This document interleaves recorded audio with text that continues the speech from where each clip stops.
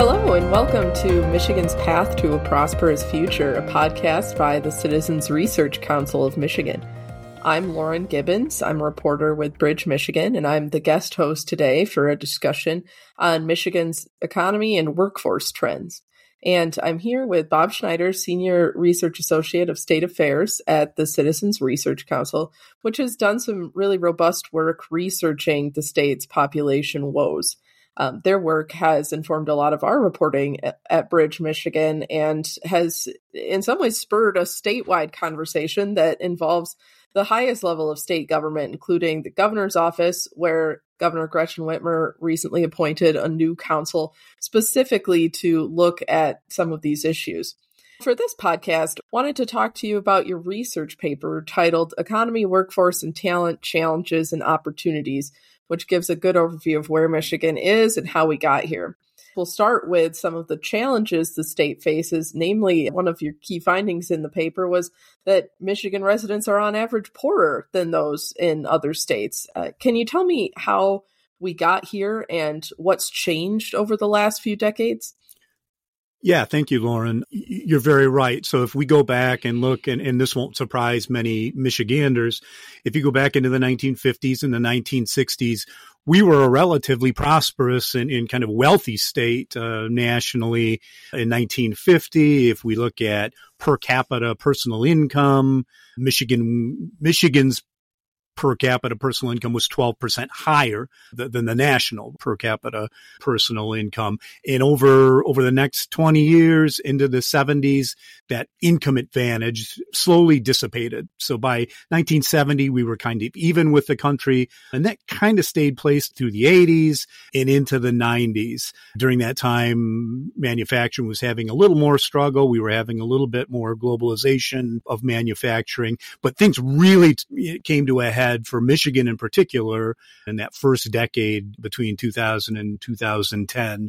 Folks will recall nationally manufacturing was struggling. Michigan is an auto industry state. The auto industry had particular challenges. We really hemorrhaged jobs from 2000 to 2007. In 2000, Michigan had an employment base of around 4.7 million jobs. By 2007, that was down to about a little under 4.3 million. And then the Great Recession hit and made things even worse. By 2010, we were under 3.9 jobs. The state had lost 850,000 jobs, a big chunk of our employment base. And so 1950, we were 12% above the nation in terms of that income measure. By 2010, we were about 10 to 12% below the nation in that same measure. And that's pretty much held check now into the present year. I think it was those challenges to our manufacturing, our heavy manufacturing economy, and our big dependence. That prosperity was fueled by the auto industry, and then the downsizing of the auto industry certainly hit Michigan really hard during that decade and has continued to pose a challenge for Michigan. Of course, the automotive industry continues to loom large in Michigan. The legacy is still there, still a big driver of a lot of economic factors here. Where does that leave Michigan as the state looks to the future in terms of our workforce and how we can move ahead with perhaps making some improvements? I think the auto industry brings us some advantages that we're going to have going forward and some challenges. Obviously, the auto industry itself is in the midst of a transition to electric vehicles. The jobs footprint, the parts and the manufacturing that go into those electric vehicles will, by all accounts, be smaller than it is now. And for a state that still relies heavily on the auto industry, that's going to be a threat or a challenge going forward. We do have some advantages from that auto legacy. Those auto jobs don't pay quite the premium that they used to, but we still get good income from that sector of our economy. We also have high concentrations of talent. Michigan, one of the things we brought out that comes out of that auto legacy is engineering occupations, which are going to be a high wage, high skill occupation in the future and will be important to knowledge-based economies. we have by far the highest concentration in the Midwest and a very high concentration nationally of engineers and those with those engineering skills. So there's some good there in terms of the talent that we do have in the state coming out of our auto industry, the R&D that's going into the auto industry, that looming challenge of continued restructuring likely of the auto industry. And Michigan obviously will need to retain some of that employment that we have now going forward, or things look a little bit like they maybe did in that first decade of the new century. That was a big challenge for us. And going back to the income question, your research found that incomes trended even lower among certain demographics in Michigan, including Black households and people living in Michigan's large cities. And what are some of the factors that are contributing to those trends?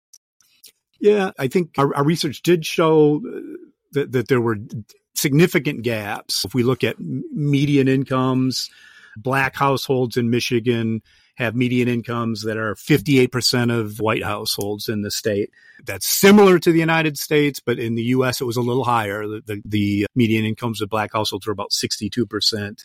And as you said, geographically, and it's not just the big cities. We found incomes were lower, poverty was higher in cities across the state, including obviously Detroit, Saginaw, Flint, our big central cities in the metropolitan areas, but also in the outlying areas and the more rural areas of the state. So our micropolitan areas, those central cities, Mount Pleasant or Clare or Cadillac or Elma, and the cities, or smaller cities around the state, you saw the same phenomenon. I think the challenges we have, I would think we have economic challenges that come out of having that manufacturing base in stagnant kind of manufacturing incomes that probably have a greater impact on those central cities. We've also, as a state, and I think we'll talk about it in some of the other reports too, we've sort of left behind some of our cities. We've had a lot of sprawl in this state. When we do new development, we do it somewhere out in the suburban or even rural areas, and are less likely to be doing that in our major cities, which is an issue I think the state will need to think about going forward. What kind of urban agenda can we put in place to provide a little bit of a stimulus to those cities that seem to be on top of the struggling sectors of our state? Mm-hmm.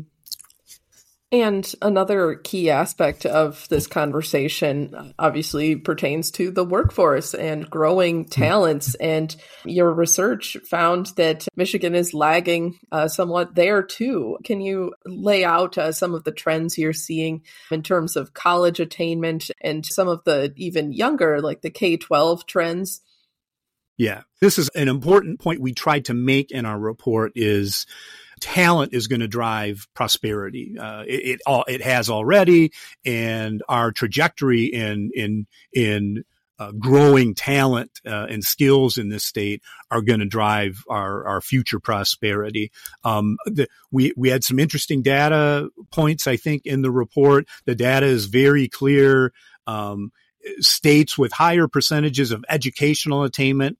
So we looked at the 25-year and older population. What proportion has a bachelor's degree or higher? What proportion has an associate's degree or higher? It's very clear in the data. The states with the highest educational attainment, the highest percentage of that adult population with college degrees, both associates and bachelors, also had a higher real per capita personal income, had higher income prosperity than other states. And that was on average, but it was a very clear trend. And in fact, the data showed 1% growth in educational attainment in terms of percentage with college degree lines up almost with a 1% growth in that income measure as well.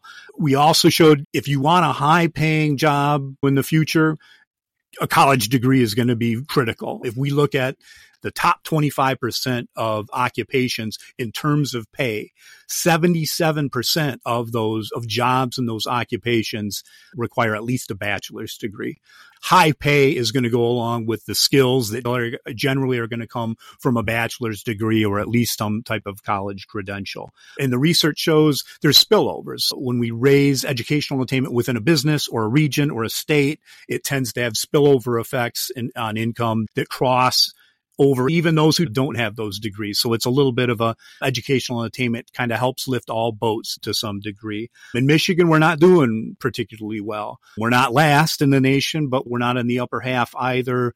In terms of bachelor's degree, 31.7% of adult 25 and older Michiganders have a bachelor's degree. Nationally, it's 35%. Associates are higher. In Michigan, it's just over 41%. Nationally, it's almost 44%. We're 33rd and 34th in those metrics. And we've actually lost a little ground. Maybe 10, 20 years ago, we were a notch or two higher in that ranking. So our educational rates are going up, educational attainment, but slower than the rest of the country. And we're generally in the middle in terms of the Midwest states, our neighbors that we looked at. In order to get prosperous again, we're going to need to change that trajectory. And you brought up K-12, and this may be our greatest challenge. If we need to ensure if a talented future workforce is going to rely on college degrees, then we need to have Michigan students who are ready to enter college. And I think the data were even more striking there in terms of the state really lagging behind the nation and its neighbors. So just a couple of points. First, COVID impacted the whole country. We see the federal government requires proficiency testing regularly in schools. And if we look at fourth grade and eighth grade educational proficiency measures, one we know nationally and in Michigan, those dropped greatly during COVID. So that will continue to be a threat and a challenge for Michigan, but also for the country. But Michigan is not faring well against the country or the nation. So just a couple factoids then. Fourth grade math scores. In 2021, the last round of testing in the U.S., 36% of fourth grade students were proficient in math. That's not very good. In Michigan, it was worse, 32%. So we were several percentage points behind the nation in fourth grade math, and we were last. We looked at 10 other Michigan neighbors, Midwest comparison states. We were the lowest. All 10 were above us in that metric. Eighth grade math, if we want to look at that, nationally, 26% were proficient, and Michigan, 25% were proficient. And again, there is an example, only 2 of the 10 Midwest comparison states were at or lower than us on that metric. And we talked about the ethnic and racial gaps, and those were prominent there as well. So Michigan requires students to take the SAT this year, and there's a benchmark within the SAT scoring for college readiness, a minimum score that signals that a student is ready for a college curriculum and will be able to have a chance to complete a degree. There, for white students in Michigan, 32.6% in the last round of testing scored as being college ready. Again, not that good. But when we look at black students in Michigan, 6% were found to be college ready. And if we look at Hispanic students, 15.5% were scored at a level that would signal readiness for college. If we're going to improve our talent base in the future, and we're going to ensure that everybody has an opportunity to earn that college degree and get high wage employment, those numbers will have to change, both as a state as a whole and to address those significant racial and ethnic gaps that we see in the numbers. And to expand on that a little bit, certainly we saw a lot of investment to try and combat some of these learning gaps caused by the COVID-19 pandemic, a ton of federal and state investment there. But looking ahead, what are some other policy solutions that officials could look to try and help both the current crop of students and also just keep building our education system moving forward? Yeah, I think we're doing some things already. I think we begin to make moves to help address some of that. We did a separate report. It's not this one, earlier this year on higher education and tuition costs in Michigan, and showed how significant you need to be able to afford college in order to earn a college degree. And we showed how the way that especially our universities finance their college programs. We lean much more heavily on tuition now than we do on public support to colleges and universities. The state just launched a new financial aid program that seems to have moved the needle a little bit in terms of those entering college. So that's a positive step forward, with a lot of folks maybe not having the background for college once they get there, whether at a university or community college. Wraparound type supports might be necessary. And another point we make in the report, we'll need to think of the educational system as sort of cradle to grave, but particularly early from preschool through community college and universities. Investments in early childhood education at the front end of that have shown to be effective, especially with some of those low-income students, Black students who have economic disadvantages, proven to be effective at helping to address some of those. We have moved in that direction, and I think everyone, especially in early childhood, everyone, business community, state government, seem to be pulling in the same direction. But I think these numbers show more of that's going to have to happen when we're going to need to think about how can we do K-12 better to improve those outcomes. Sure. And more broadly speaking, and I'll make this the last question here, but we talked about some potential policy issues that could be addressed in the educational sphere, but to really kickstart Michigan's economy and move it in a different direction, what are some economic development supports that could be developed, or what direction should the Population Council, the administration, lawmakers start moving towards to build those incomes back up and reverse some of these trends here? Yeah, we know the auto industry, which is still a foundational piece of our economy, is going to be in transition. We've done a lot of business attraction dollars to attract battery plants, what have you, into Michigan. And while I wouldn't begrudge that happening, that's a lot of public money. If you look at on a per job basis, those are very expensive economic development investments. I just go back to the talent pipeline. The state probably needs to think, to the extent that we can have a talented workforce and a productive workforce, then those jobs are going to come. That should probably be our first priority. How can we ensure that we grow the number of Michiganders with college degrees, homegrown, and we show in the paper when folks come to Michigan from out of state and when folks immigrate to this from abroad, generally a higher proportion of them are bringing college credentials with them than our current population. So how can we attract and grow a talented workforce here and make that be the lead? We understand the need to do things to attract businesses here. That's always happened and probably will continue to happen.